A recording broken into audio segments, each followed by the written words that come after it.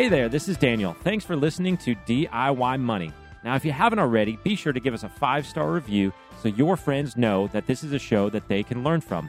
Follow us on Instagram at DIY.money. Now, enjoy this episode.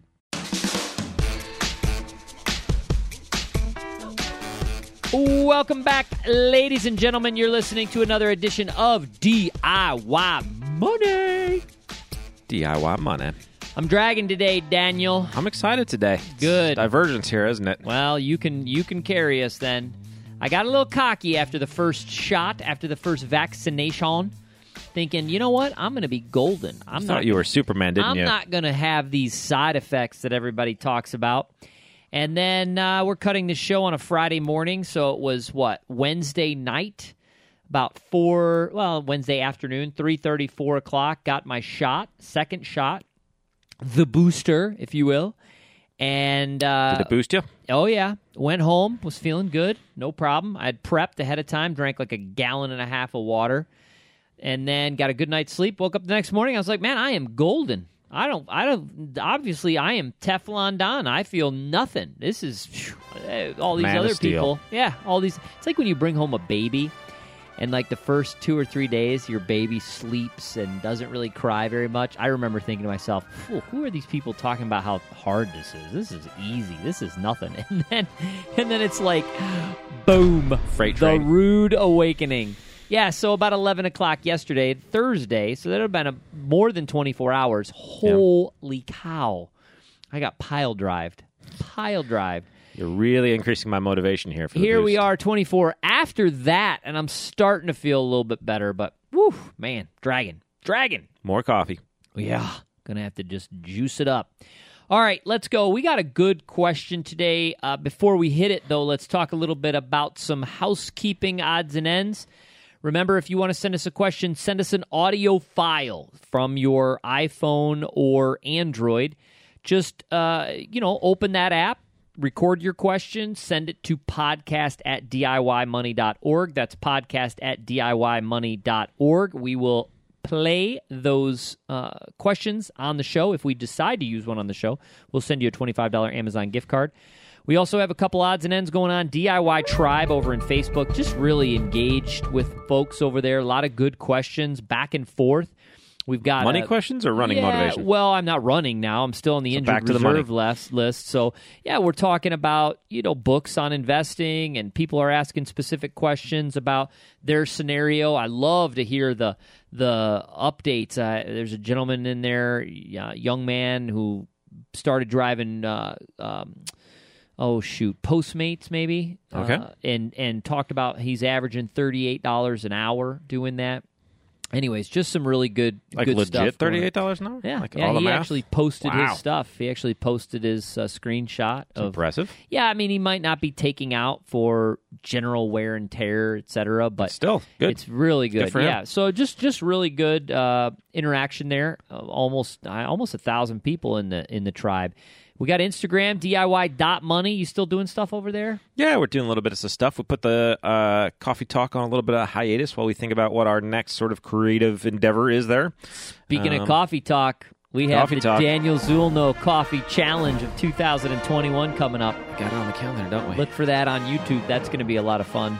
All right, so Coming DIY.money on Instagram. All right, let's get to our first question from Gage. Gage. He's got a good question about a specific product, an investment product. So, Gage, what do you got? DIY! Hey guys, my question today is about investing in index funds versus leveraged ETFs. I'm a 24-year-old and the majority of my investing is buying into index funds such as SPY on a monthly basis, which I plan to buy and hold until retirement. I think if the stock market continues to rise until I retire, would I be better off investing in leveraged ETFs such as TQQQ with hopes of greater returns? I know I might experience more volatility, but since I'm such a long-term investor, should I care? Thanks, guys. It's a great question. It is. Preface. No investment advice. No. Nothing specific to your situation, so it's all educational, what we're about to talk about. Let's keep that at the forefront here. Let's break down, first of all, for those that are not in the know, let's break down some of the verbiage that Gage talked about. Index funds, those are passive investments that track an index. He specifically mentioned the SPY. He's referring to the SPY, which is an ETF. Tracks the S&P 500 largest companies in the United States, 11 sectors. He also mentioned the TQQQ, which is a leveraged ETF. It just means that it also tracks an index, in this specific instance, the NASDAQ 100, which is 100 I don't think it's the largest. I don't know how they measure that, but it's 100 stocks that are part of the...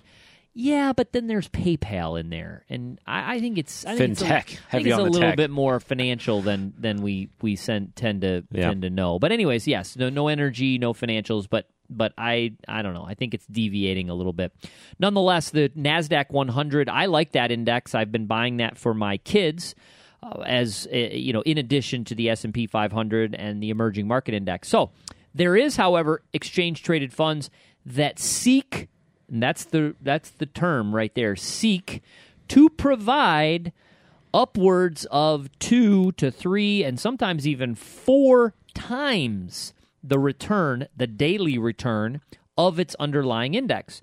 So, for example, if the NASDAQ 100, the triple Q, happens to be up by 1%, a leveraged ETF on that particular day should be up or seeks to be up approximately 2%.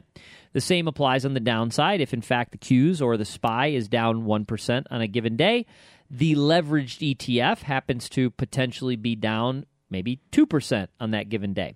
So that's a little background, and it's a great question. So if I have a long-term rising market over, a certain period of time, if the S&P 500 returns X over a certain period of time, why wouldn't I just add to it, and I don't care about the volatility, and I'm good to go? So, Daniel, what say you? Yeah, so the reflexive answer that you would provide. Wow. Reflexive in the investment business is that it's about distribution of returns. And when you're leveraging something, distributions of returns matters. And so we'll take a really simple scenario and see kind of how that fleshes out. So you invest $100 in the S&P, say S&P mutual fund, and it goes down 5%. You're down at $950. And then it goes up 5%. No. Once you do the math is getting really hard. 50s and hundreds. Okay. Yeah. $100 in the S&P, it goes down 50%. You're at $50. It goes up 100%. You're at $100. Pretty simple. You invest $100 in. Well, this is going to be really awkward. No. Let's go back. It's arithmetic on the way down, geometric on the way up. So I think I said that right. So I clearly didn't put this in notes, so I could do it quickly. But if you go down 50% from 100 to 50, and then you return 50%, you are only at 75. Correct. You have to return 100% to get back your initial investment, and that's an extreme 50%, 100%. But it works every which way. If you're down 10, you actually need to return about 11 to get back. Yeah. Is that where you were going with that? So that's what you're facing. So if you're compounding those daily returns times 2 or 3, now obviously, hopefully you're not going to be down 50% in a stock index in a day. Get out of here. Could it happen? Get out of here, man. No. Something could happen, but no, it shouldn't. No. But you're close the market. Yes, you're going to face sort of the extreme moves on the downside. And if you go through something like we went through in the pandemic, where it's just day after day of extreme moves, you're going to see accelerating downside moves. You now have to make up significant upside. So the reflexive answer would be the math there shouldn't work. Over time, you should see deterioration in these. They have high costs. The management fees are higher than an average index fund because a manager has to be rebalancing these dailies. It's not one person. It's probably a team of people plus accounting, et cetera. In addition to that, it's not like you can buy into the ETF or mutual fund and then they just use margin to buy twice the amount or 3 times the amount of stuff. What they actually have to do is they typically will buy some of the index and then they'll buy some options, which kind of complicates things because options are priced on volatility and they have time decay and things like that. So all that to say is you're taking a pretty standard product, an index fund, and you're really complicating it with multiple factors to create 2 and 3 times. So in a very steady moving market that will move up or down very steadily without significant counter moves, that works well. What doesn't work exceptionally well is when unknown things happen, like massive spikes in volatility or massive decreases in volatility, things of that nature that would affect the options. And we actually saw this in the VIX. Was it the leverage VIX or just the standard? TVIX. The that just went inverse to zero. VIX. Yeah. Unexpected things can happen with these that wouldn't affect the overall market, but can affect something that has layers of complexity added to it. So again, the reflexive answer for if you're talking about saving for retirement and saving for the very long term is why wouldn't you not just keep it simple, dollar cost average into a standard index fund? And so that was honestly, when you sent me the question, that was my reflexive answer. However, we don't just take reflexive answers and rules of thumbs here. We actually go back and look at the math. And so I went back and looked at the performance on the Schwab S&P 500 index fund versus the Direction monthly S&P Bull 2X fund investor class. So it just does double the S&P. So I compared those two. I also compared the one of the longest running NASDAQ 100 funds, the USAA NASDAQ 100 index fund. These are all mutual funds. Just easier to compare because the performance is standardized, versus the RIDEX 100 2X strategy fund. And in theory, as you look really far out, there should be pretty significant sort of slippage in the inverse ones for all the reasons we just talked about. So looking out, 10-year return on the S&P 500 index fund, the 10-year average annual return on that is positive 13.76% per year. So we'll call that 13-ish%. The 2X, 10-year average annual return, 23%. So not 2X over the long haul, but honestly not as much slippage as I had thought, considering that this goes back 10 years, and we've had some pretty good hiccups in there, namely this past year. Looking out at the NASDAQ, let's see. We can go 15 years back on that, comparison versus comparison. 15-year average annual return on the NASDAQ USAA mutual fund. This is, again, average annual return, 14.88% over 15 years. And the 2X strategy, 22.88. So that's a bit more slippage, more significantly. You would expect 14.88. You'd be almost 30%, hopefully, in the NASDAQ. You're at 22.8. We don't have really, really long term. We don't have 30 years. So if you're talking about you're in your 20s and wanting to hold this to retirement, we don't have that. But it looks like the longer we go out, actually, because of the various volatility in the market, the closer those come together. You have volatility fees and et cetera. The other thing I think is really worth pointing out is you have to have a stomach of steel. And as we found out from your vaccine, you might think you're made of steel. But when push comes to shove and you go through some adversity or get pumped full of vaccine juice, that might not be the case. So if you invest in the NASDAQ 100, worst 3 months, back in 2008, you were down, and this is worst 3 cumulative months, just a way that they standardize it for mutual funds. You were down 37% at one point in 2008. If you were holding the 2X1, you were down 65%. And we kind of see the same thing as we flip over to the 2X S&P. You were down 68% at one point in 2008. So, I mean, if you imagine, even if you've got great returns in these, suddenly you go through, a 90-day period where you see your investment in these down 70%. You take a really committed investor, I think, to not at some point during that start to freak out and sell some off and go, maybe it's broken. Maybe the strategy is not working. Yes, it's 2X the downside, but 2X the downside on a standard 25, 30% move in the market is nauseating. Yeah. I'd be pretty nauseous. Not much to add. I will say I just looked at this year, for instance, which is pretty fascinating, and we've had a higher volatility index, so the options that they're purchasing for these instruments are more expensive. Ultimately, the Qs, the triple Qs, are down less than 1% right now, 0.77, and the TQQQ is down 6.6. That's a massive difference just this year. So we have had a significant rising market over time. If we were to go through a significant bear market recession-type situation, 08, 09, 2000, 2001, again, these would erode extremely quickly. And you might find yourself, as Daniel alluded to, you're in a recession now, you've been saving, and I know that everybody says, well, I'm not touching this till retirement, until you lose your job, right? Mike Tyson, everybody's got a plan until you get punched in the face.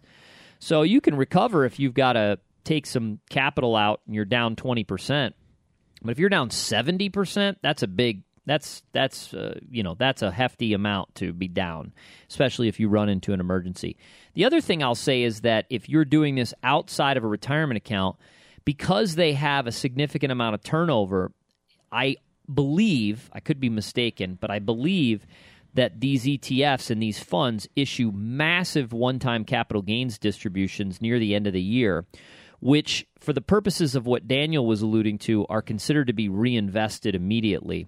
But they don't take into consideration the tax ramifications. So whereas you're in a passive S&P 500, they don't do, I don't think, hardly any, if at all, significant or any capital gains distributions. Could be very, very small if they have to maybe sell something to add something else in.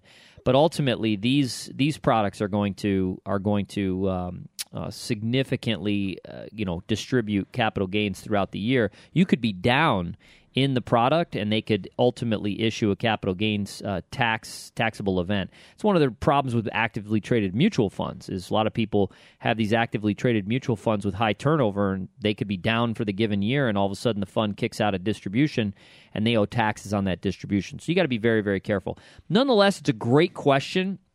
I got to be candid with you. Outside of all the stuff that we just talked about, what makes me nervous about these products is that, again, they're structured products based on leverage, and at any given moment, they could blow up. I mean, literally, they could blow up.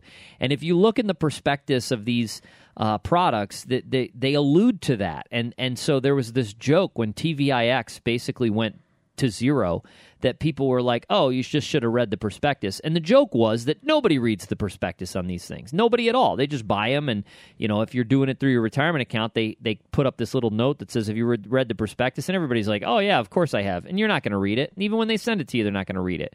So ultimately, I'll tell you right now, these companies are protecting themselves in the event that they do blow up. And they say, yeah, well, we told you on page 55 with the 2.7 font that we could blow up at any time. So I would be very, very careful with these products. My 2 cents. Yeah, and in hindsight, where we are at basically all-time highs in the market, it looks like if you just went back to 2009, 2010, 2012, at any time in the last 10 years of bull market and invested in one of these, you would have done exceptionally better than the index. And we've had some downturns over that time period, but all things considered, this market has gone very well to the upside, especially something like the QQQ or the NASDAQ. And so with that hindsight, if I'm not saying you should buy these. If I was going to purchase one of these for a longer term investment, would I be doing it at market highs where there's a better chance that we might see a significant, not bear market, but volatility to the downside come in? That's not the time that I would probably purchase it. And I would honestly, with my retirement account, be very cautious about purchasing anything exotic because I want that money there in the future. There you go. Good question, Gage. Thanks so much for sending that in. We'll send you a $25 Amazon gift card. Remember, friends, the secret to wealth is very simple. Live on less than you make. Invest the rest.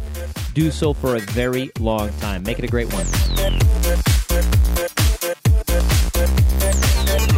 Thanks for listening to this episode of the show. If you want content delivered to you regularly, be sure to follow us on Instagram at DIY.money. And if you want your question aired on the show, be sure to send that to us, and you'll get a $25 Amazon gift card. This show is for entertainment and educational purposes only and is not intended as personal financial advice. Before making any financial decision, please do your homework and consult a financial advisor as needed.